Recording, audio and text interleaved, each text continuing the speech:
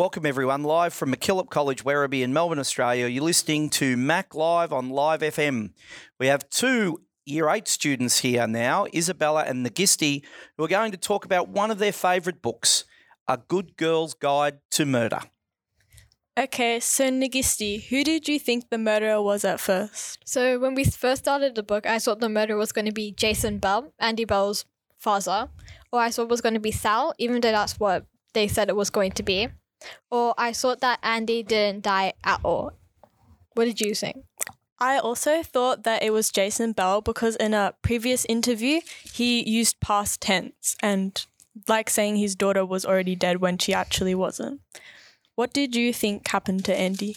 What I saw happen to Andy was that she actually did not die at all, that she was either kidnapped or she ran away, or either she killed herself.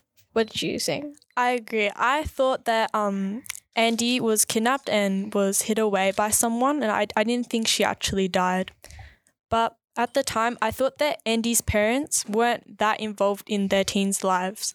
They didn't know what Andy was hiding behind her back.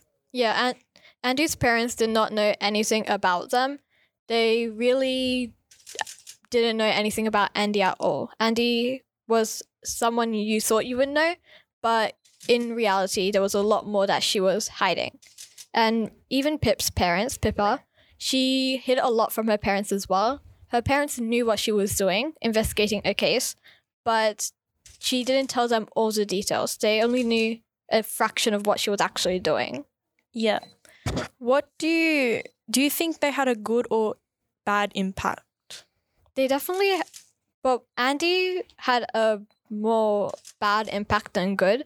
She was doing a lot of bad things like giving drugs to other people, even though she didn't really care about what was going to happen to the people she gave it to. She didn't care what happened to the drugs after she had given them out. On bad impact, one of my least favourite characters who did have a bad impact was probably Max because he wasn't a very good person. No, he wasn't a good person at all. He did not really care about the people he affected. He only cared about himself, I guess. Yeah. On the topic of least favourite characters, who was your favourite character? My favourite character was definitely Kara, Pippa's best friend. She was really kind and sweet, and even though a lot of bad things had happened to her, she still stayed with Pippa, who discovered all of the bad things about her father and Sting and stuff. Yeah, I agree. One of my favourite characters was Pip. Even though she was the main character, we knew a lot about her and she was very relatable. My other favourite character was Ravi, who was probably he was like a side character and a main character, you could say.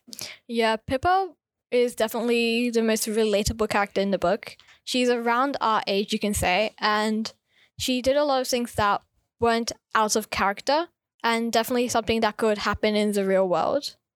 What did you like most about Pip's choices? Did you think she crossed some lines?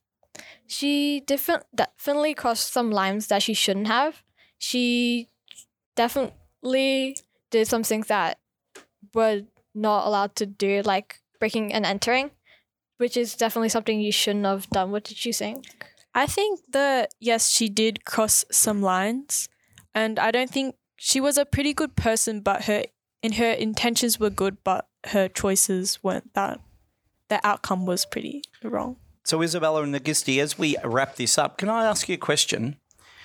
Why would you recommend this book? You've got a lot of knowledge about the characters and you've obviously really liked the book.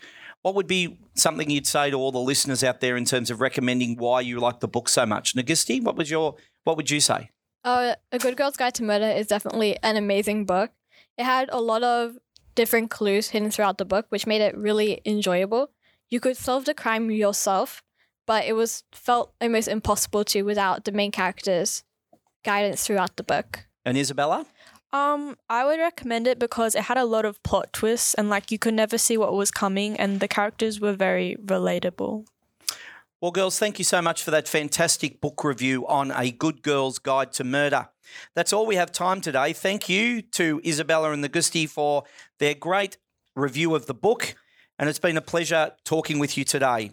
Live from MacKillop College in Werribee in Melbourne, you've been listening to Mac Live on Live FM.